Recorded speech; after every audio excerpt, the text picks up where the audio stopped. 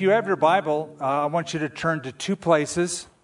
One is in the Gospel of Luke, chapter 13, and the other is in the book of Philippians, chapter 4. I'm going to be in both of those texts this evening.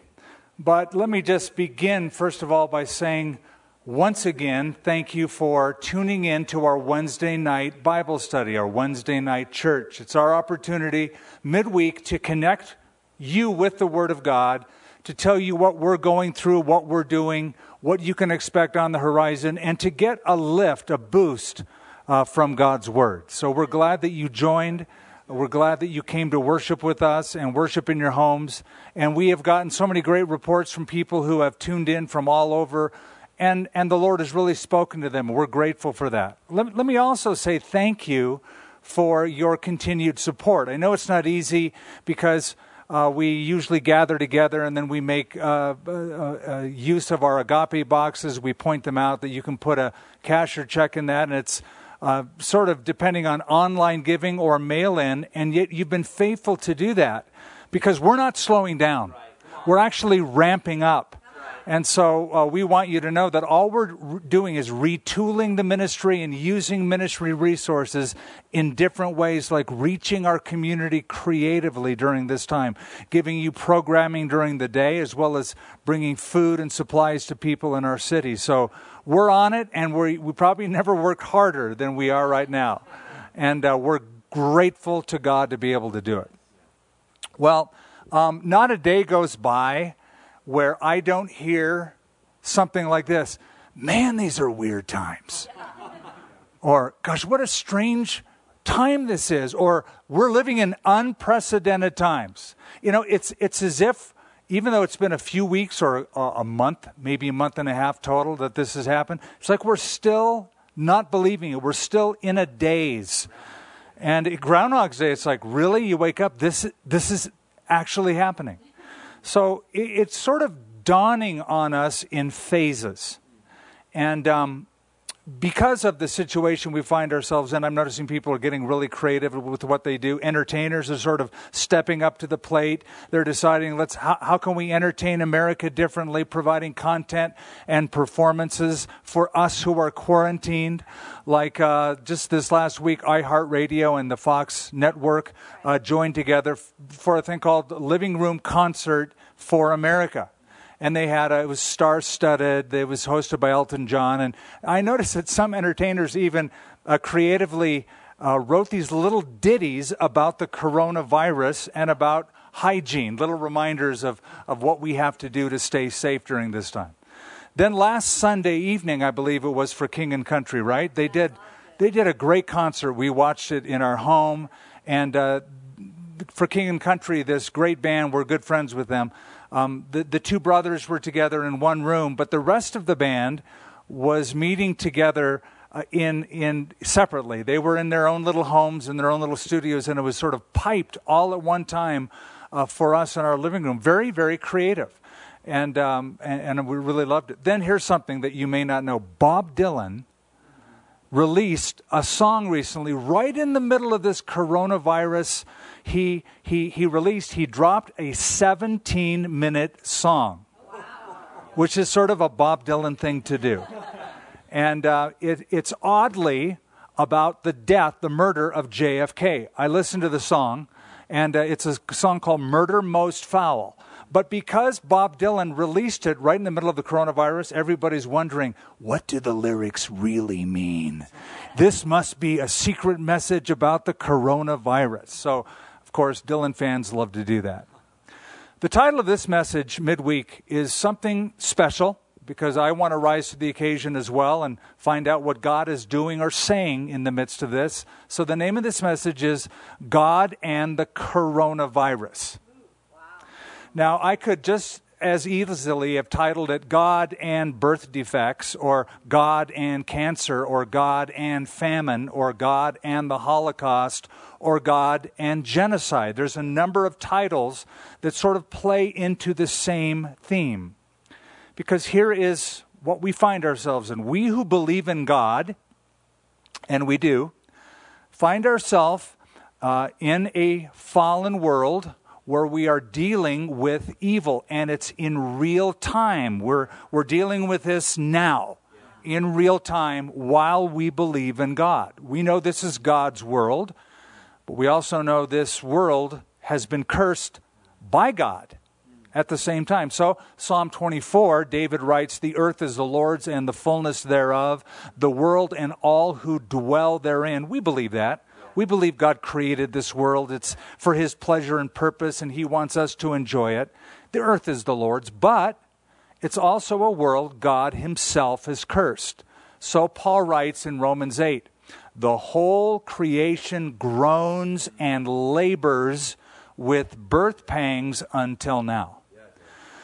So that's Paul's way of saying the world that we live in, the world that is the Lord's, this is not what God intended when He created it originally.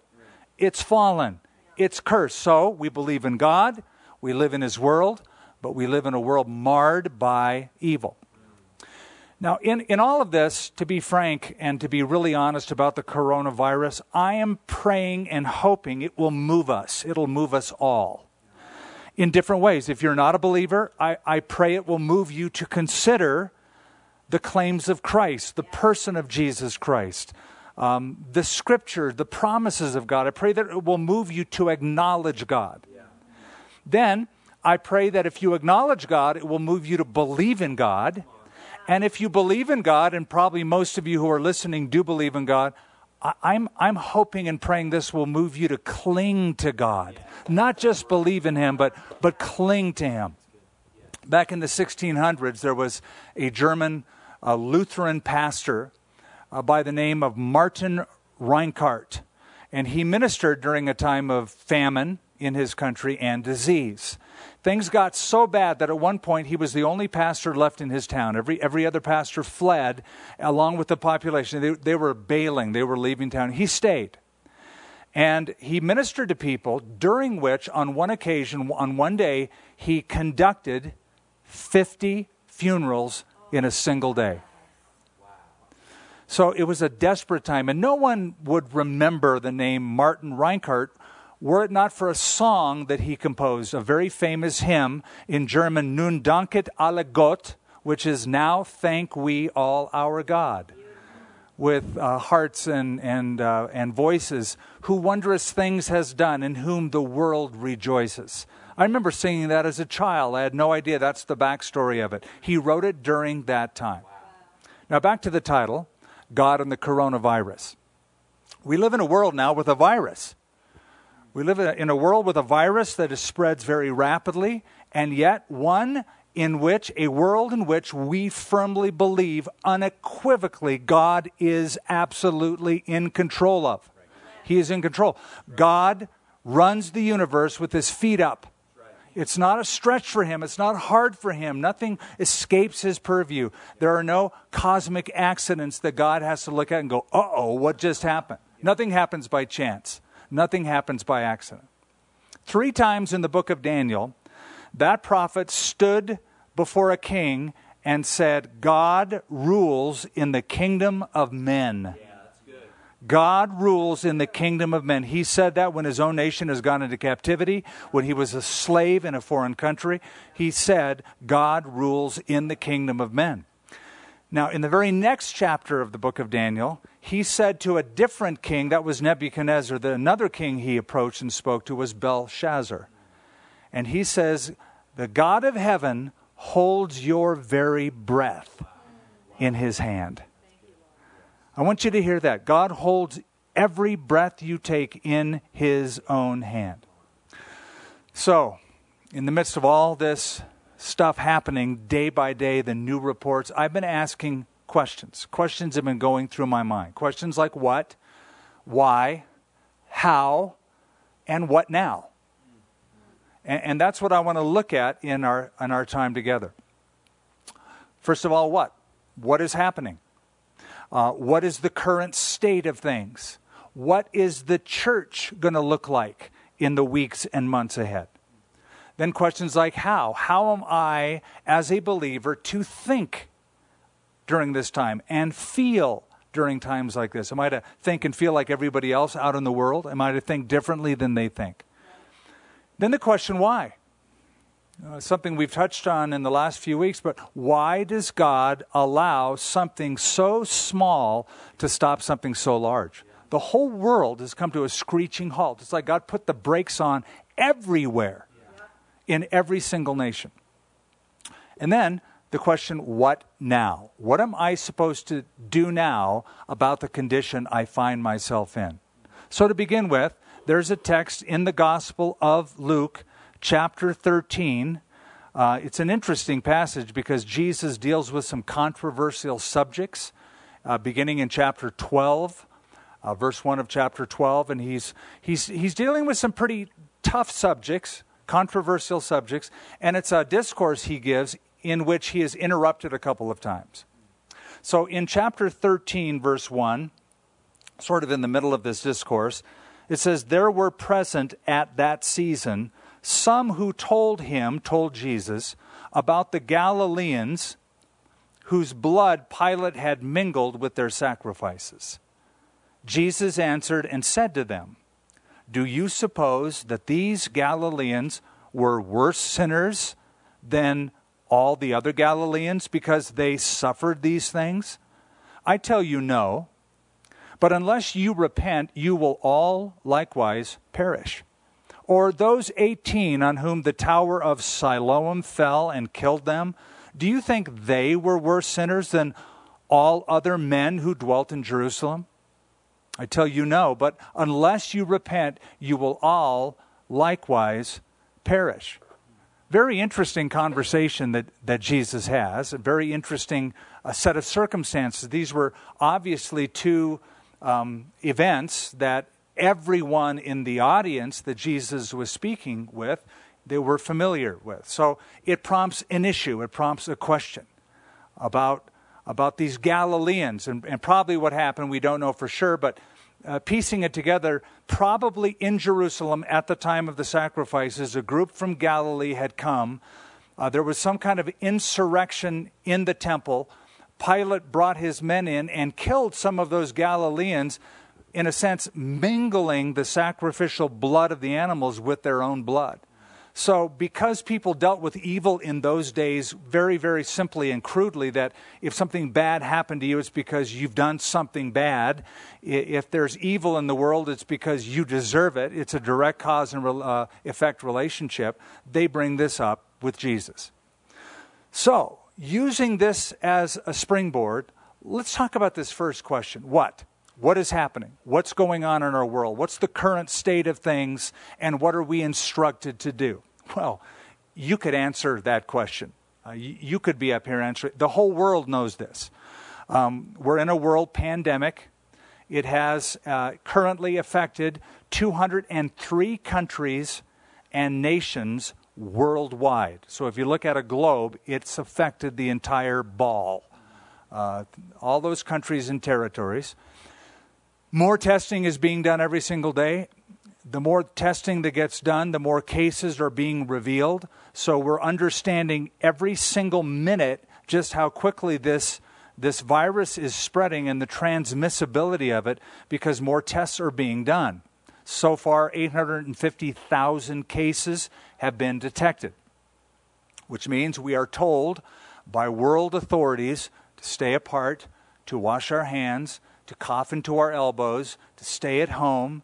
And just yesterday, the coronavirus task force has made a very dire prediction that in our country, we might even expect 100,000 to 240,000 lives being lost in the next few weeks.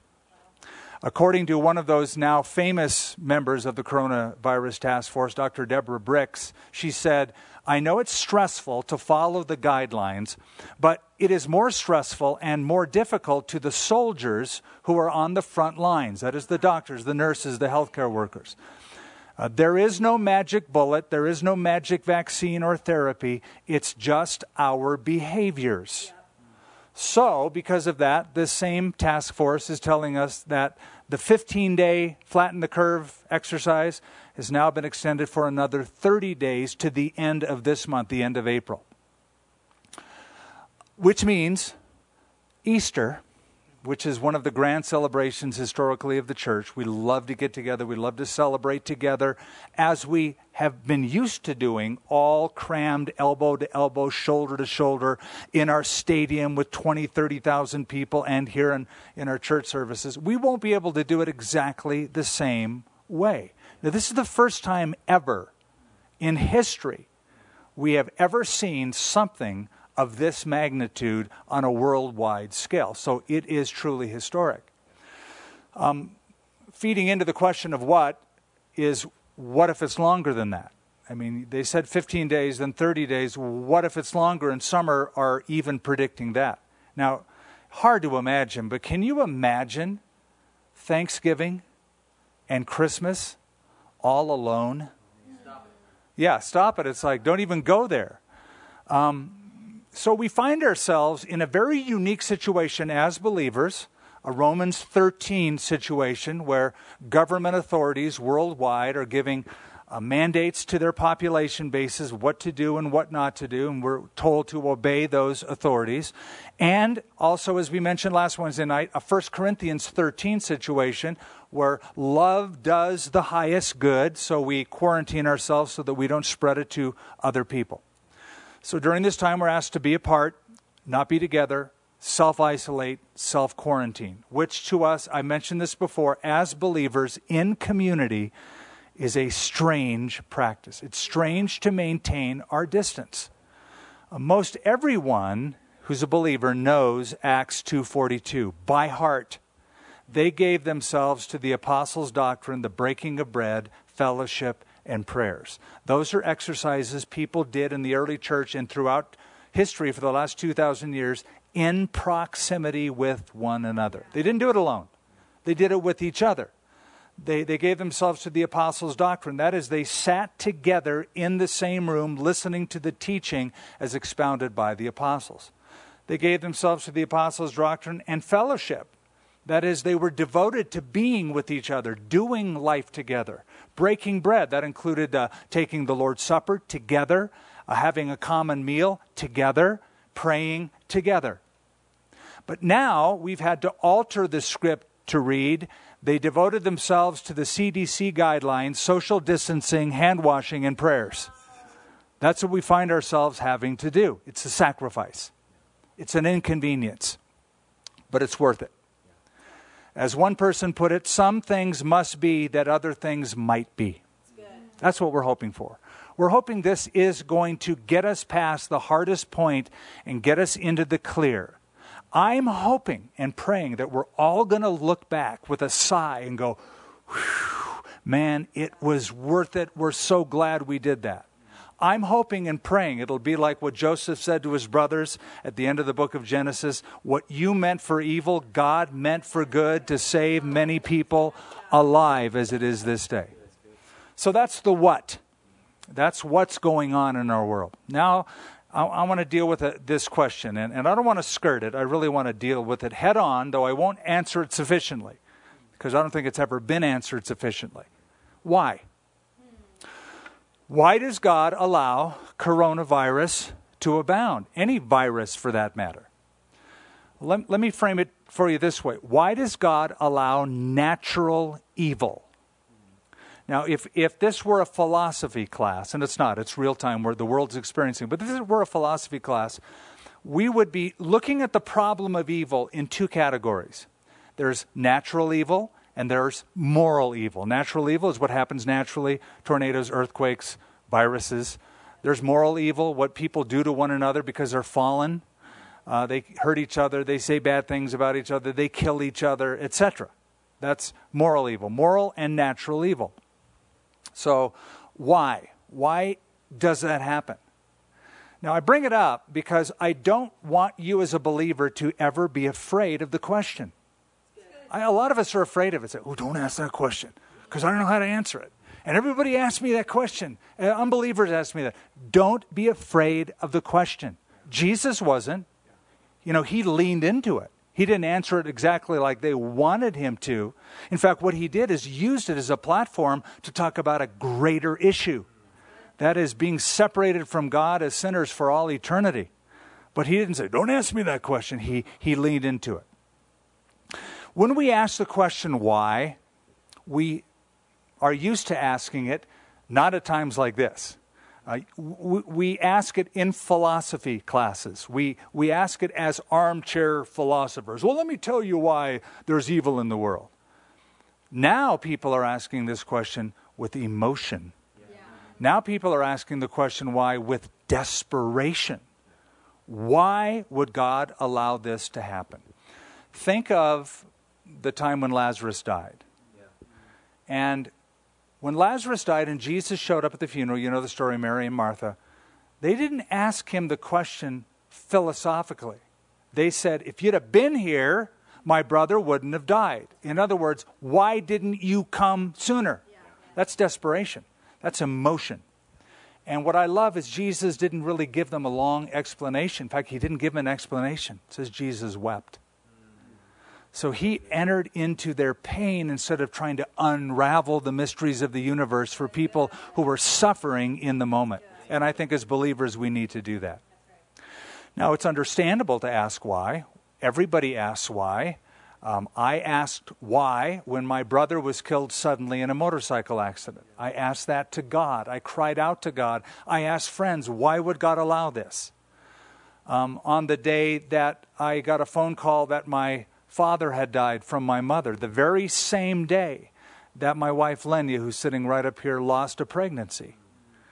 I asked why. When my mom got a stroke and died, I asked why.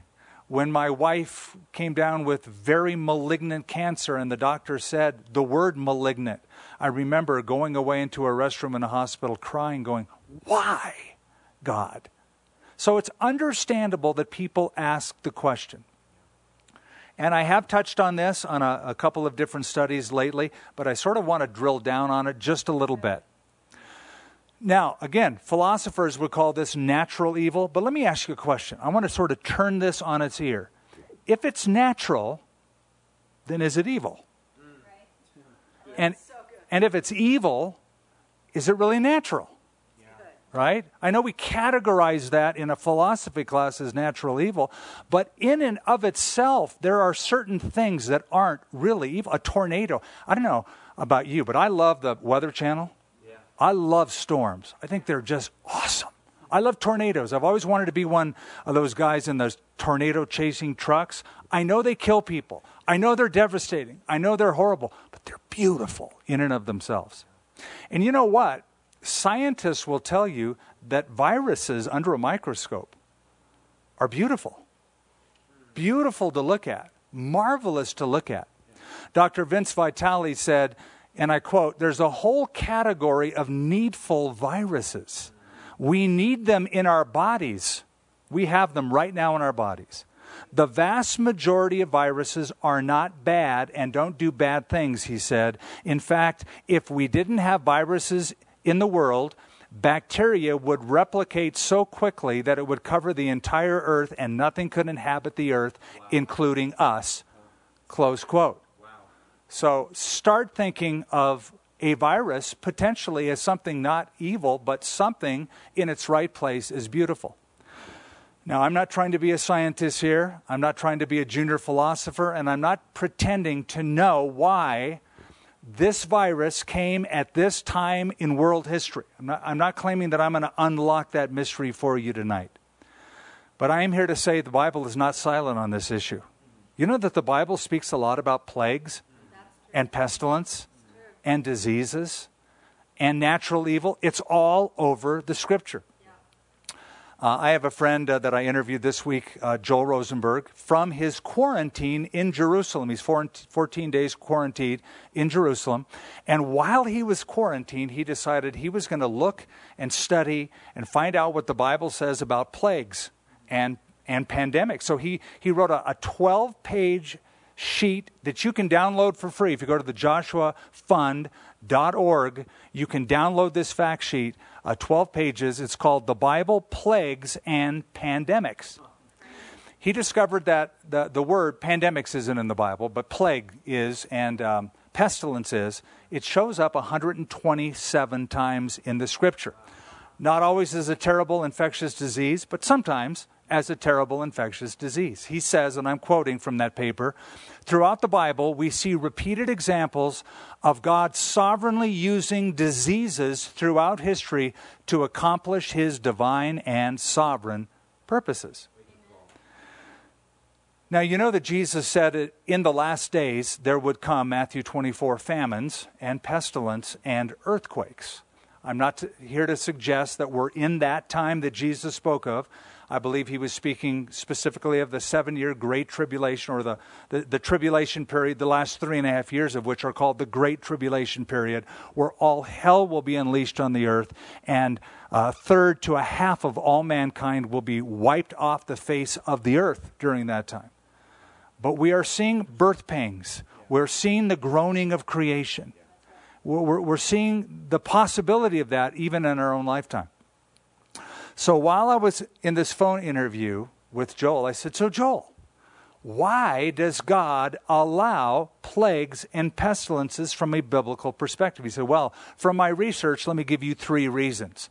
Number 1, plagues and pestilence are sometimes a divine judgment to an individual or a nation or a group of nations for chronic unrepentant sin. I'm not saying this is that, but sometimes in the Bible it is. Yeah. Number 2, he does it to one nation to warn other nations who are not experiencing that judgment. This is what happens in chronic unrepentant sin. So to get a hold of them. And then number 3, he says, as a wake-up call to shake individuals and nations from their spiritual slumber or rebellion. Wow. That's from a biblical perspective, just a sort of a 1, 2, 3 punch.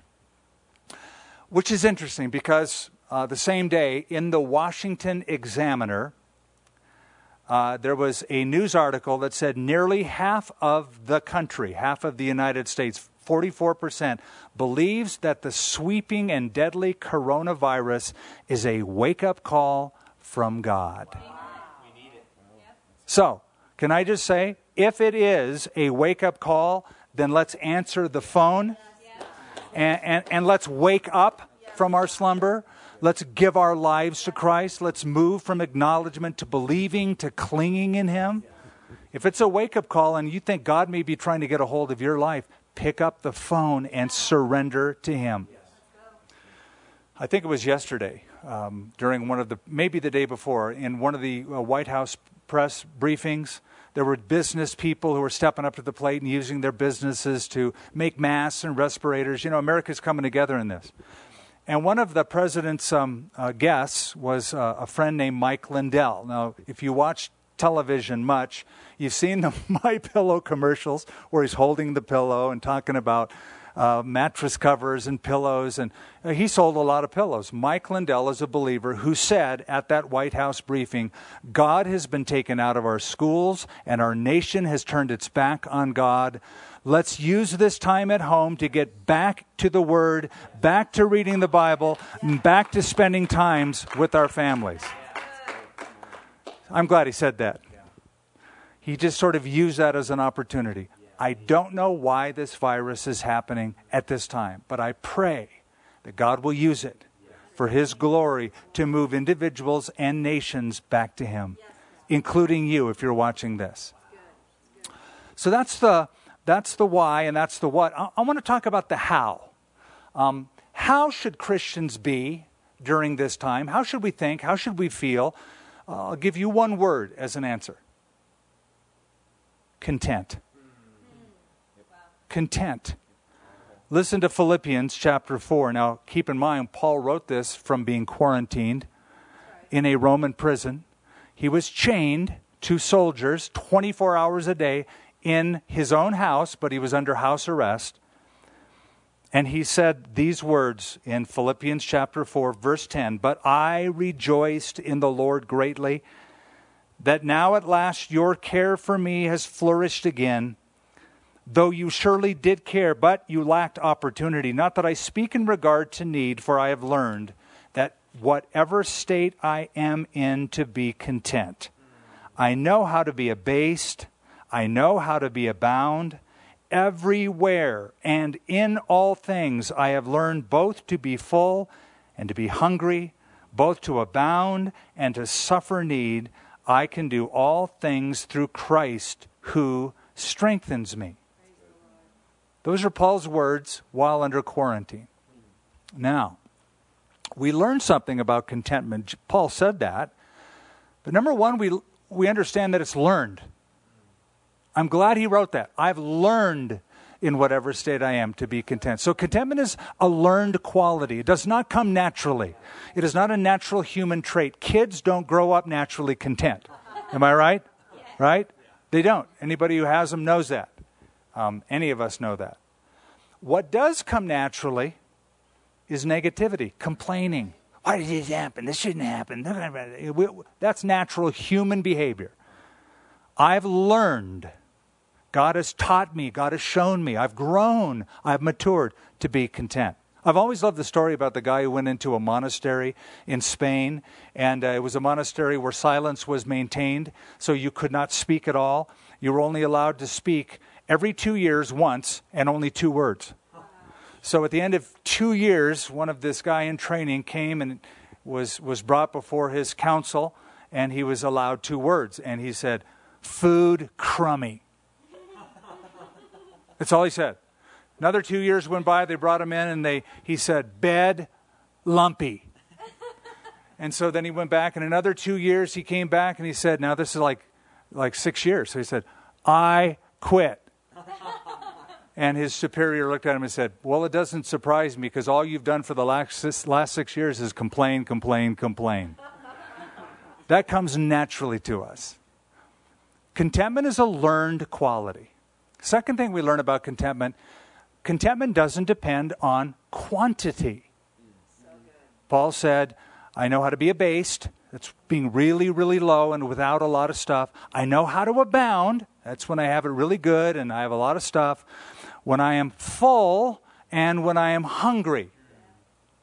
So it doesn't depend on quantity. Contentment can be yours anytime, anywhere, regardless of condition, regardless of the situation.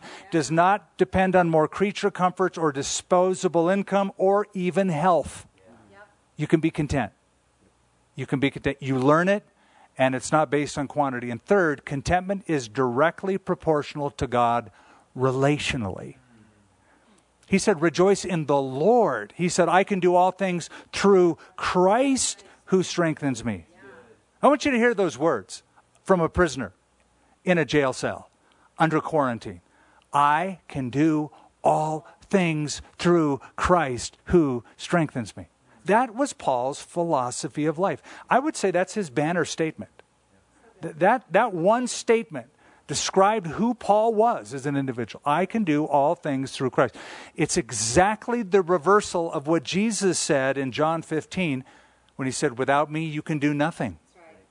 Without him, I can do nothing. With him, I can do all things. So, contentment is directly proportional to God or Christ relationally. The closer you abide in him, cling to him, the more contented you're going to be. Corrie ten Boom, I've talked about her often through the years. She suffered at the hands of the Nazis in concentration camps. She was beaten, she was starved, and she was in the concentration camp with her sister. Her sister died during that time. She survived it. And she said, you will never know that Jesus is all you need until Jesus is all you have. Some of us are being stripped in our lives right now. Things that we trusted in are being taken away. People that we love perhaps may be taken away. And we're left with perhaps just Jesus. We're going to find that Jesus is sufficient for these things, in this time, at this moment in history, and Christians can rise up. So ask yourself, is Jesus just an important part of your life? Or is Jesus Christ the very center of your life? It's a question only you can answer, but I think you should answer that question. In your own heart, tonight, today, tomorrow. Ask yourself, is Jesus just something I've added to make myself a religious person, a moral person? Yes, I should believe in something, so Jesus. Or is he the center of your life? Again, I'm praying this coronavirus moves us so that Jesus becomes the very, very center. So we've just discussed a few questions.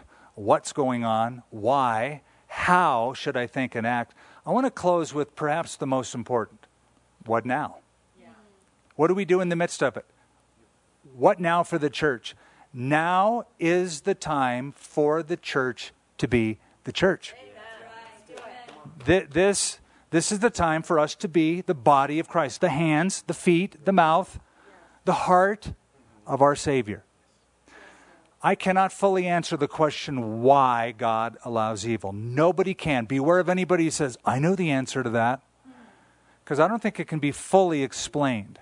Jesus didn't even answer the question when he was asked in Luke chapter 13. He used it as a platform to answer a more profound, deeper, more important question. Job didn't even have God, the Father, answer the question for him when he pled throughout the book and had his philosopher friends trying to discuss why evil happened to Job. All God said at the end is, you don't know as much as I know. That's kind of all God said. You don't know what I know. I know more than what you know. Who is this? Here's God's words. Who is this who darkens counsel by words without knowledge? In other words, you don't know what you're talking about.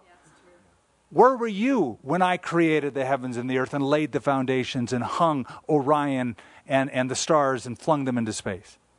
God knows more than... So what I'm saying is that Job didn't have the answer as to why answered. The people in Jesus' time didn't have that completely answered. But I can answer this question, and that is, what now? And Christian, hear me. This should be our finest hour. This should be the church's brightest moment. I don't know if you know this or not, but the director of the National Institute of Health, the director, the one who has 4,000 people working for him, including Dr. Fauci and Dr. Bricks, is a guy named Francis Collins. Stephen Collins is one of our guys on our church. He's an archaeologist digging in Jordan right now. Dr. Francis Collins is a born-again believer, and he's in charge of that 4,000 men and women who are in the National Institute of Health. God is in this. Then have you seen the news reports about Samaritan's Purse and the hospitals they have up? In Cremona, Italy, they put up a hospital. In Central Park, they put up a hospital. They have like 70 doctors, some of the finest immunologists, virologists, and all these people who work on infectious disease.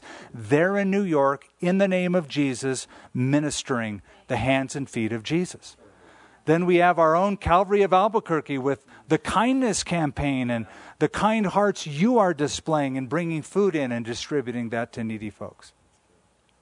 So I agree with a little article I read in Christianity Today, though I don't always agree with Christianity Today as a magazine. They said something I wanted to just lift out because I agree with it. They said, God can use the coronavirus for good because God is good. Because God is good, God can use even evil for good. Back in 1527, a plague hit Europe. And I told you this a few weeks ago when we met, that Martin Luther was in the midst of what is called Black Death, the bubonic plague in Europe. And so he had to face that. And the plague hit his own town. I didn't read this quote to you that I'm about to read. But when all that was going on, Martin Luther wrote a letter to his friend, Dr. John Hess, and was giving the response, what he himself saw as the biblical response to the bubonic plague as a minister of the gospel and as a believer. And this is what he said. He said, I shall ask God mercifully to protect us. Then I shall fumigate, help purify the air, administer medicine, and take it. I shall avoid places and persons where my presence is not needed, in order not to become contaminated and thus perchance inflict and pollute others, and so cause their death as a result of my negligence. And if God should wish to take me, he surely will find me, and I have done what he has expected of me, so that I am not responsible for either my own death or the death of others. If my neighbor needs me, however, I shall not avoid place or person, but will go freely as stated above. See, this is such a God-fearing faith because it is neither brash nor foolhardy and does not tempt God. I think that's a beautiful response. He's saying, I'm going to be here, I'm going to be responsible, I'm going to fumigate, I'm going to breathe good air, going to practice social distancing, I'm going to do all the things they're telling me to do because I want to be healthy. But I'm going to be here to minister to people. And so are we as Calvary Church. We're going to be here to minister to this community. We're not going anywhere. We're working, like I said, maybe more creatively and harder than ever before, and we're going to emerge better than ever before because of it. Hey, guess what? Did you know that on the top of Torah scrolls, in synagogues, they have the Torah scrolls, the 5 books of Moses, they're in an ornate scroll. At the very top of the scroll in most synagogues, usually emblazoned on the gold is a crown, a golden crown. Now, it's an emblem in Judaism. It's quite well known, and there's lots of different explanations of it, but one of the simple explanations is that God is our king, and the word of God is to rule over us. That's the idea. It's the crown. Now, you may or may not know that, but I don't know if you know this. The word corona in the term coronavirus comes from the Latin word that means crown. And that's because when you look at it under a microscope and you see it, it's how it looks. It's how it presents itself. So it is dubbed the coronavirus, and there are several different types of coronaviruses around. So coronavirus means crown. I'm just saying that in closing this message in hoping that you will consider that the world's present affliction is not just in the context of a disease that releases horrible pathogens, but rather as an instrument of God to, in the very least, get our attention and bring us under the submission of the King who wears the crown, the King of Kings and the Lord of Lords. Let him be our King during this time. Let me close this out in prayer before I introduce our guest. Father, we just pray for the Word of God. We pray, Lord, that it would sink into our hearts, that we would take it to heart, and that as we ourselves are wrestling with the questions of why and what now and how do I think and act, that we would be motivated to be moved to acknowledge you, to believe in you, to submit to you. I pray for those who don't know you. I pray they would turn to you during this time. Maybe you're getting their attention and they're tuning in to this Wednesday night Bible study. They're seeing it streamed, or they're hearing it on the radio, or they're watching it on a television set. I pray that right now they would say yes to Christ. And if you are listening by radio or by live stream or television, if you don't know Jesus, we're all alive and we're all going to die. So take the opportunity while you're alive to get ready to face the inevitable. Give your life to Jesus. Get right with God. And you can live with a peace and a joy and a contentment and a purpose like never before. If you've never done that, just right now reach out to him and say, Lord, I believe in you. I trust in you. I know I'm a sinner. Forgive me. I place my faith in Jesus, the Savior who came from heaven to earth, died on a cross for me personally, rose from the dead. I turn from my past. I turn from my sin. I turn to Jesus, my Savior. It's in his name I pray. Amen.